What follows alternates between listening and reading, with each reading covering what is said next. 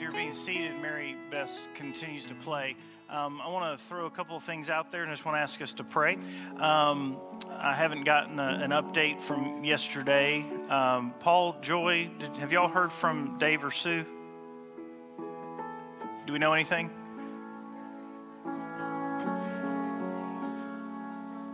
Okay, they were waiting to hear today from the surgeon. Is that the same information that you have, Paul? Okay. So we're still praying for Sue Harvey and her healing of her eyes. I have not gotten an update, although we were praying yesterday for Caleb and Mary Helen Bostwick. I don't know if you remember them or not. Young couple who had been coming here for a while, and then God called them to Jacksonville, where Mary Helen is taking classes for sign language, ASL, and interpretation. And she is pregnant with twins, and they are having some challenges with one of the babies in particular. They've been back and forth to the hospitals, and so it looked like yesterday they were going to be doing a C-section today at some point in time. They were trying not to, but it looks like they were going to go ahead and have to, and I've not gotten an update from them as well. So I just want to ask us to pray for those two in particular. I know that there are more, and we'll have time to share more, but those two in particular come to mind. So let's pray, and then we'll dive in. So Father, we do just pause for just a moment, knowing that there are a plethora of other requests, other things that are on our hearts that we will bring to you in just a few moments. But specifically, Lord, we just desire to pray for those who we told we would pray for. Father, as I lift up Sue and her eye, Lord, I pray for a miraculous healing. Church, do you agree with that? So, Lord, we bring Sue to you. We know that you use doctors and we know that you use nurses, but we are asking you to heal our friend. And Lord, we're coming to you on behalf of Caleb and Mary Helen and these two little boys. Lord, I don't know where they are in the journey right now, whether they're in the hospital, whether she is in labor or what's going on. But Lord, we pray for your healing over this little life, that you would protect them, that you would protect Mama. Lord, also that you would comfort the hearts of these parents to be. Lord, I know that they've got game faces on, and there's a braveness, a boldness there, but like any of us, I'm sure that inside there is some anxiety and there's some worry. I pray, Lord, that you would give Caleb and Mary Helen your peace that transcends even our ability to understand how we could possibly have it. Do you agree with that? Lord, I just pray that you would safely usher in these two little lives. Father, I don't know their names, but Lord, I would even venture to pray for the day where these two little boys would accept you as Savior. Lord, I pray that you would ordain that day even now. Lord, I know it would be the passionate desire of Caleb and Mary Helen's heart to be a part of that day. Father, there are other needs in this room. Again, we'll share those in a moment, but I just want to lift up those, knowing that, Lord, these are the things that we're asking. These are the desires of our heart, but knowing that your plan and your purpose is even greater than what we could have asked or imagined. And so, Father, we will give you glory, whatever you decide to, because we pray it in Jesus' name and for his sake. Amen. All right, start off with a question. So you want to get around maybe into groups of 3 or 4 so you can share it with, but here's your question for tonight. If someone else described you to their friends, what are the top 5 things that they would mention? If someone described you to their friends, What are the top 5 things that they would talk about? In other words, where do you spend your time? What do you enjoy doing? How would people describe you to the people that they know and love? On your mark, you want to find about 2 or 3 people to get in a group with so you can talk about people behind their backs. I'm just kidding. On your mark, get set, go. Share with somebody around you.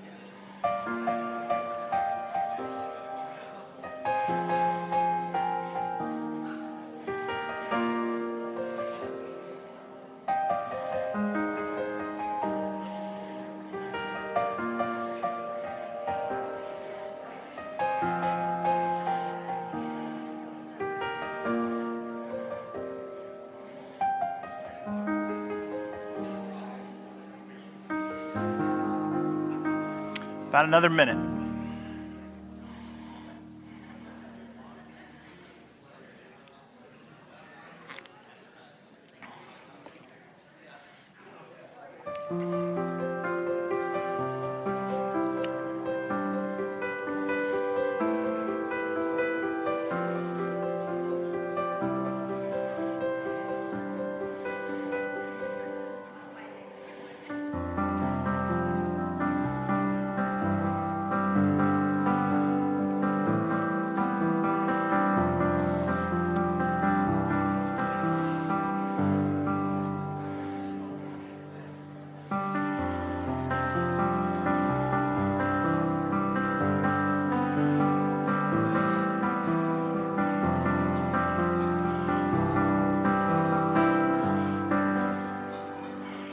So how many of you stopped at physical descriptors? Like you're just actually describing the height, the look. You move past that and you start getting into what the person identifies with, how they spend their time. You know, a lot of people have said it before. If you want to see what somebody prioritizes, you need to look at two things: their calendar and their checkbooks. Nobody keeps a checkbook anymore, but you know what I'm saying. Well, some people do. I mean, I do because I'm ancient. But you know, we're often described by the things that we give our time to, the people that we spend our time with, the things that we enjoy doing. I did a funeral not too long ago where I found myself. It was a funeral for the husband, but everything we could talk about was Ed and Martha. You couldn't talk about Ed without talking about Martha. Like I couldn't share anything because Ed was known with Martha, and so I think of the things that you might describe. Well, I don't want to know how you would describe me. Keep that to yourselves. But, you know, I do think you'd probably start talking about Julie, which is a lot more fun conversation to have. And so, you know, and things like that. But we begin to identify with where we spend our time, with the passions of our heart, with the desires of our heart, with what we give our time and what we give our attention to. If you got your copy of God's Word, go ahead and turn to Matthew chapter 6.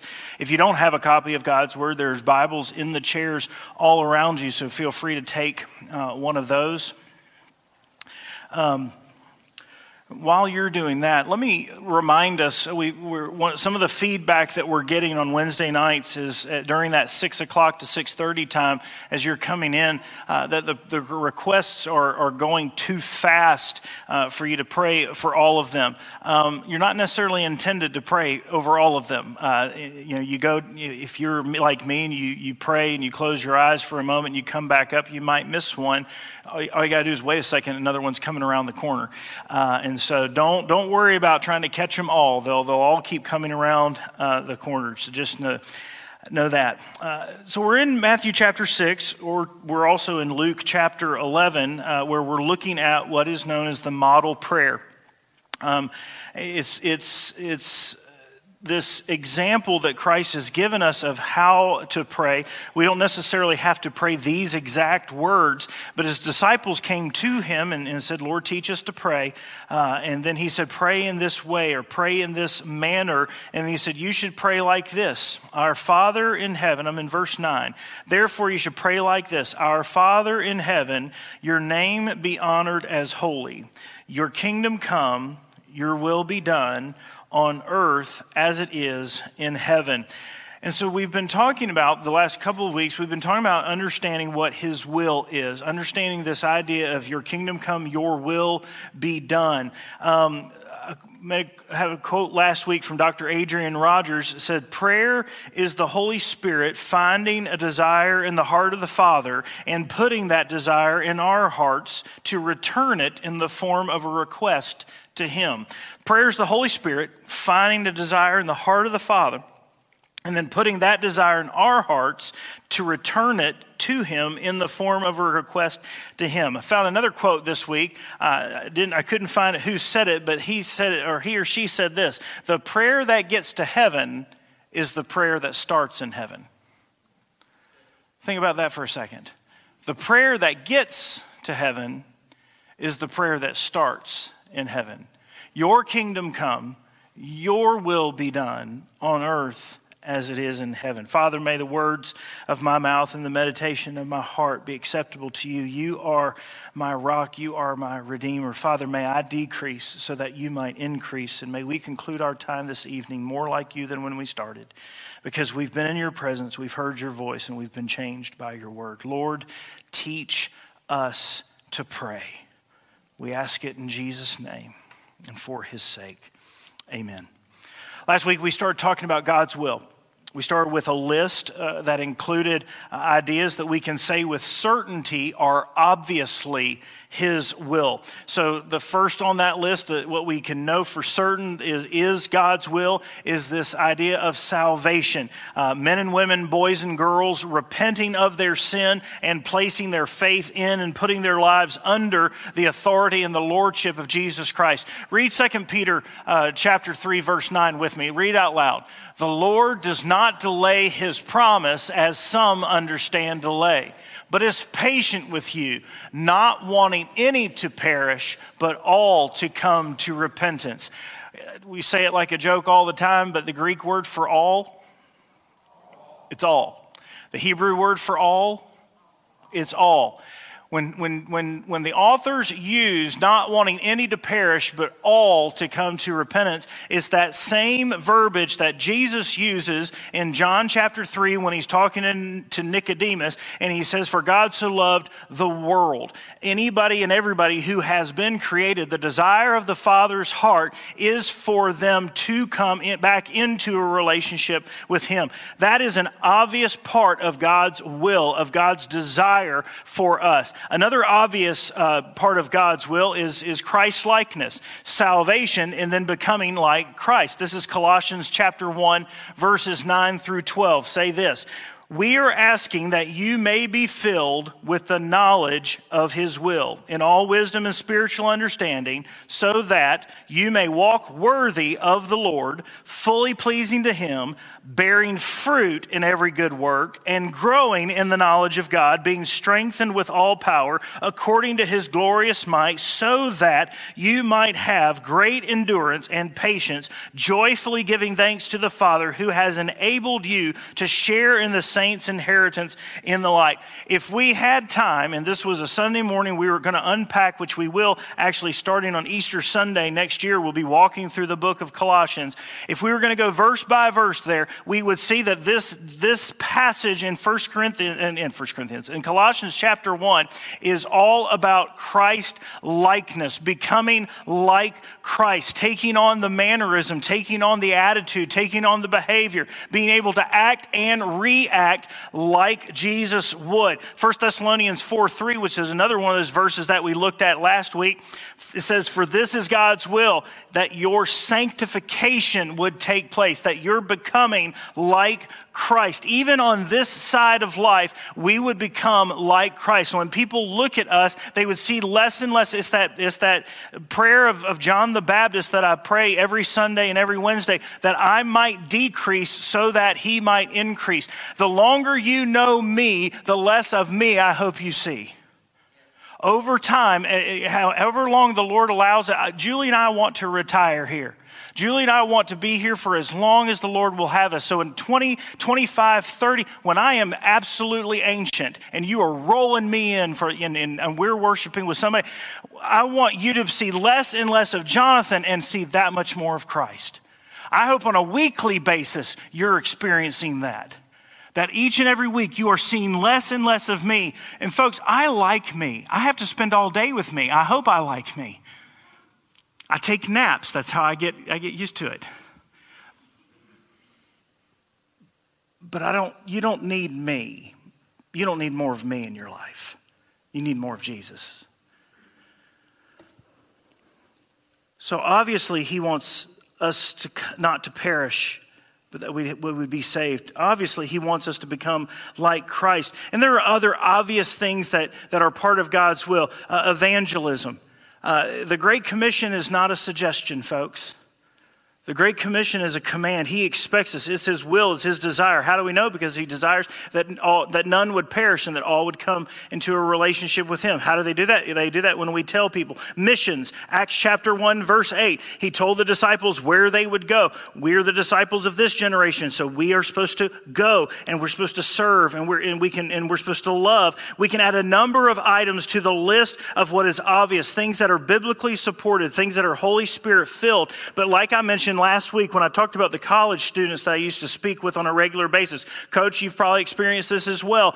One of the number one questions that college students often ask is, I just want to know what God's will is for my life. And then we can talk about the obvious things, but then there are some not so obvious questions, not so obvious answers. We don't find them spelled out in Scripture, but we still do have a Holy Spirit who speaks and who can only do that which is affirmed by God's word. And hear that very, very clearly. If you hear the Holy Spirit speak and you're like, I'm not sure if it was my voice or if it was the Holy Spirit or if it was the enemy or if it was this or that. If it's the Holy Spirit, it's going to be affirmed by Scripture. The Holy Spirit speaking is never going to contradict what God's word says. So if you hear the Holy Spirit's voice, you're like, I'm 90% sure that that's the Holy Spirit. Go to God's word and see if you can affirm it. And keep going back and forth until you know you can affirm it. Or if it seems to contradict Scripture, you can automatically know it was the voice of the enemy. It was your own temptations. It was whatever. It was not the Holy Spirit's voice. If it contradicts Scripture, you can know that. So what is God's will for blank? What is God's will for? And you fill in that blank. So let me give you a couple examples of things. What is God's will for this season while I'm in between jobs? What is God's will for my career?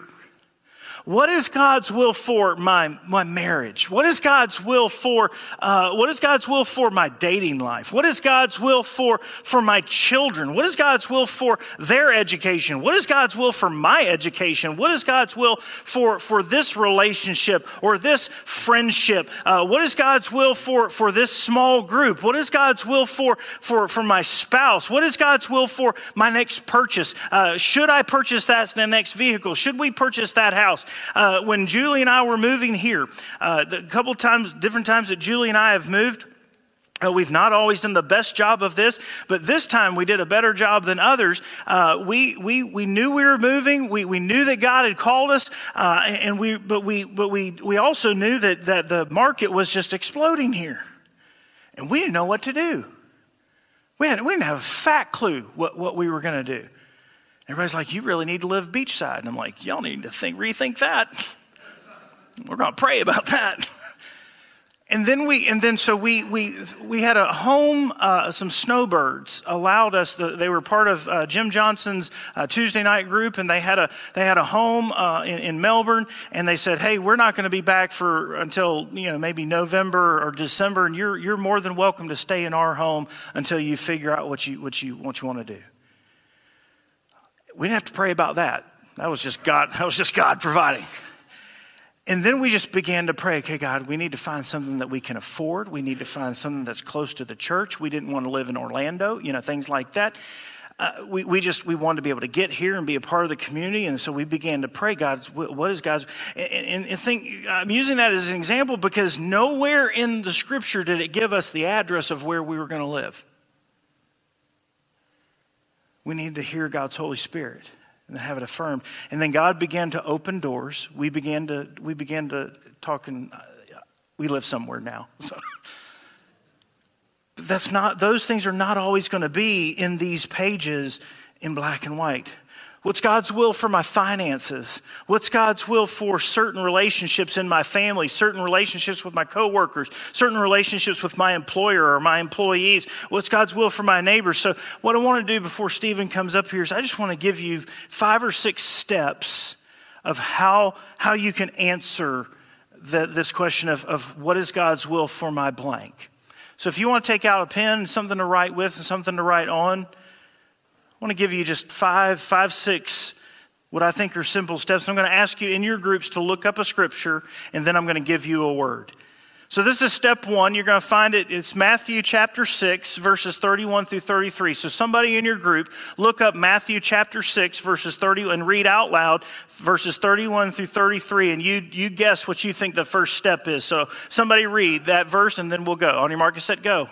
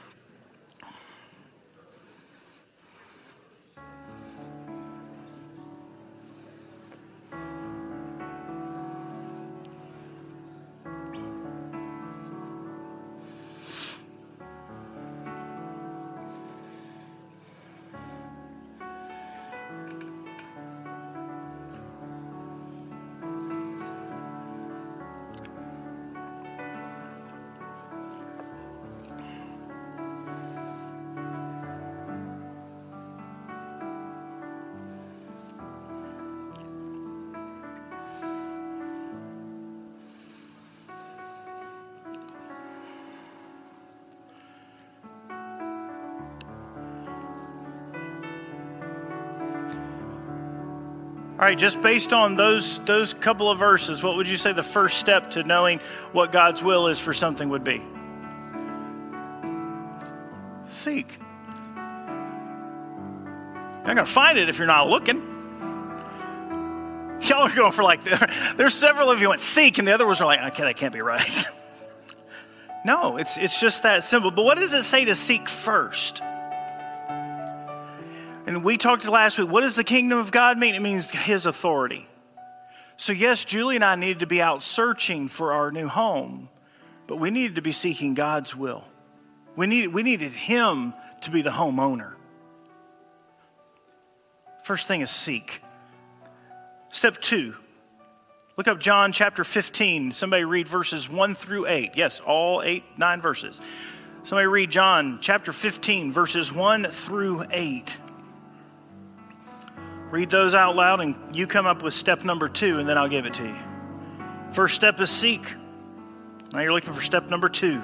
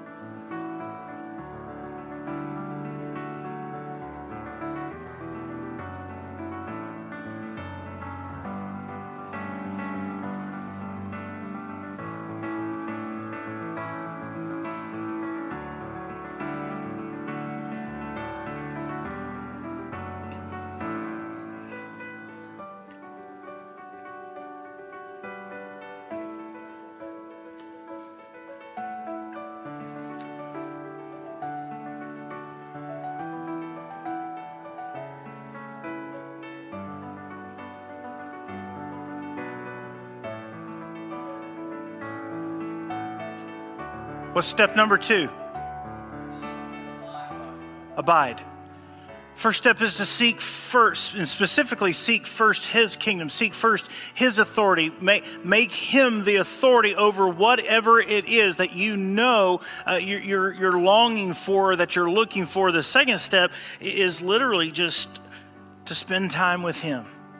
Maybe it's about that, maybe it's not, but just to spend time in his, to remain in his presence, to remain growing and consistent in relationship with him, whether it's about that specific topic or whether it's about just your relationship with him. The closer the more time that I have spent with Julie, the more I know what her heart is, the more I know what she would choose, the more I know what she would desire. The same thing is with Jesus. As I'm saying, I'm underneath his kingdom authority, and then I'm remaining with him, I'm abiding with him, I'm spending time with him, I'm spending time near him, and I'm developing, I'm getting to know his heart, and then I'm beginning to develop his heart. Step number 3, somebody look up Matthew chapter 7, read verses 7 through 8. Somebody look up John chapter 14 and read verses 12 through 14, and then come up with step number 3. And mark, set, go.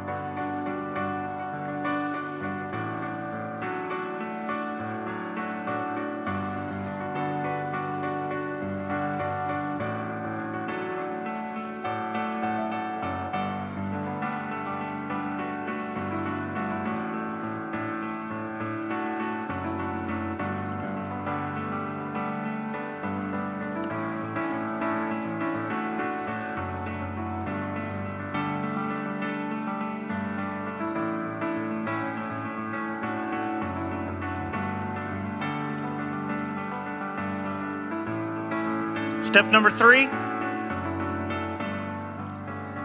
ask. I know that's not so profound.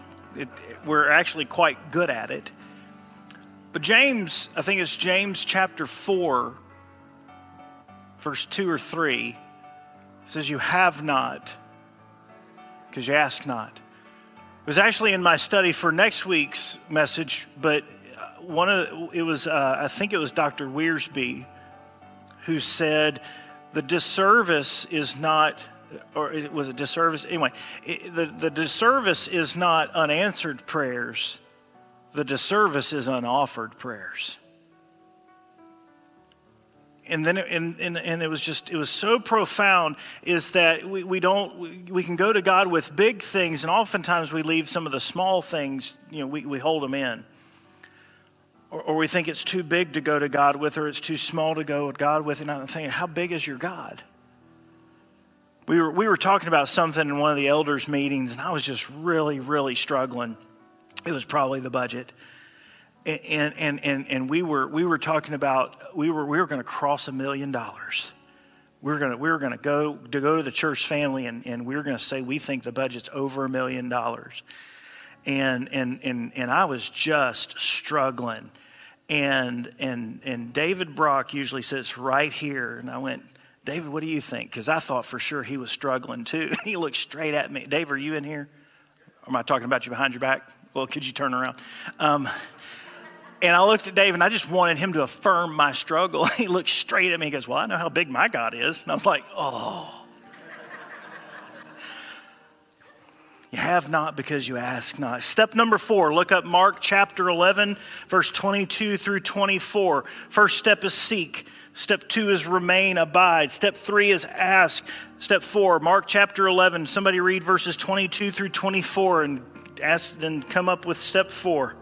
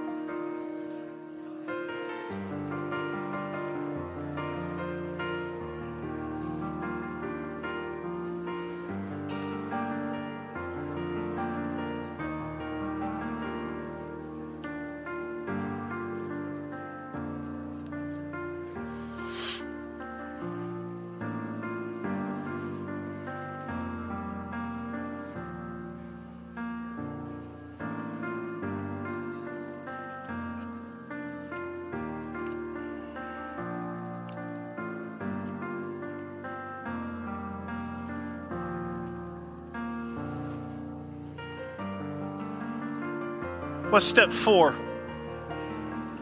Believe. Now, let's be really clear. I've said this before, we'll continue to say it.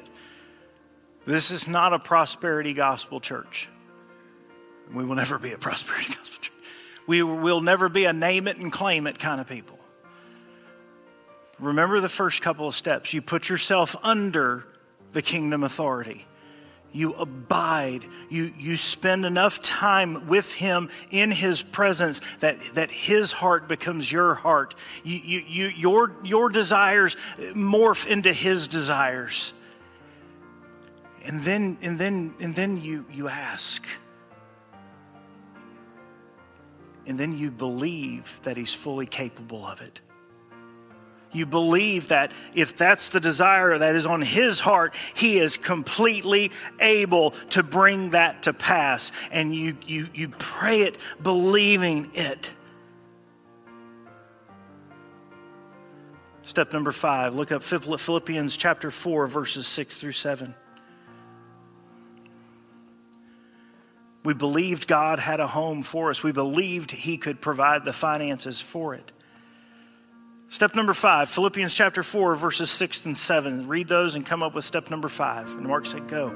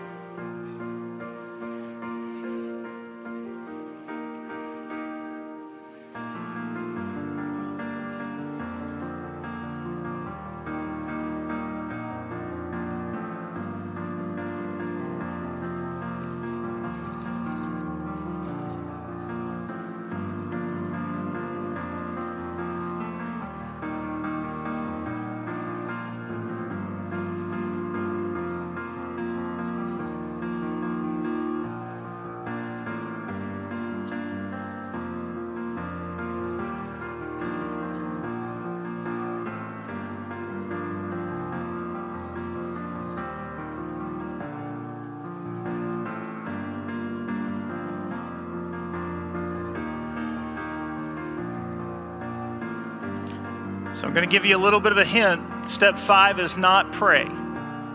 All of this is in prayer. So what might step 5 be? Pray with thanksgiving. That was great. I told you it was the answer. Jesus. Jesus is always the answer. And I think I can remember. Even before, while we were at the Overtons, and we didn't quite know where we were going to live, I can remember having conversations with the girls about already being thankful for the home that God had chosen for us. Because we knew he didn't want us to be homeless. We knew he didn't want us living out of Julie's van. We knew he had a home. We didn't know if it was an apartment. We didn't know if it was going to be a rental. We didn't know if we were going to be homeowners. We didn't know if it was going to be a condo. We didn't know if it was going to be... But we knew that God had a home for us because he had called us here, and we were certain of that. And we were already thankful. No matter how he chose to answer, we prayed with thanksgiving. We were thankful ahead of the answer. Wow. What an attitude adjustment going into the request. Step number 6, we've sought, we've remained, we've asked, we've believed, we are thankful. Step number 6, if you'll look up Ephesians chapter 3, start with verse 14 and then read through the first verse of chapter 4. Start with chapter 3, verse 14, but read all the way through verse 1 and come up with step number 6.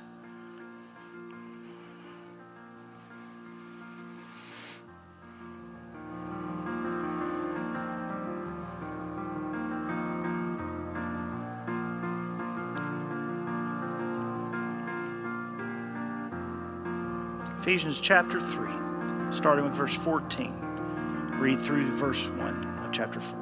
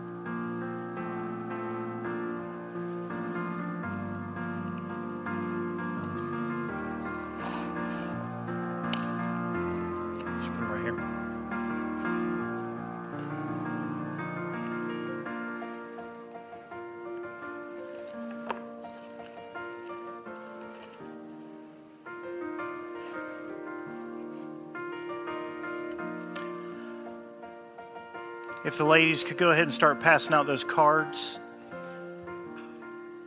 Anybody want to take a guess at what step 6 is?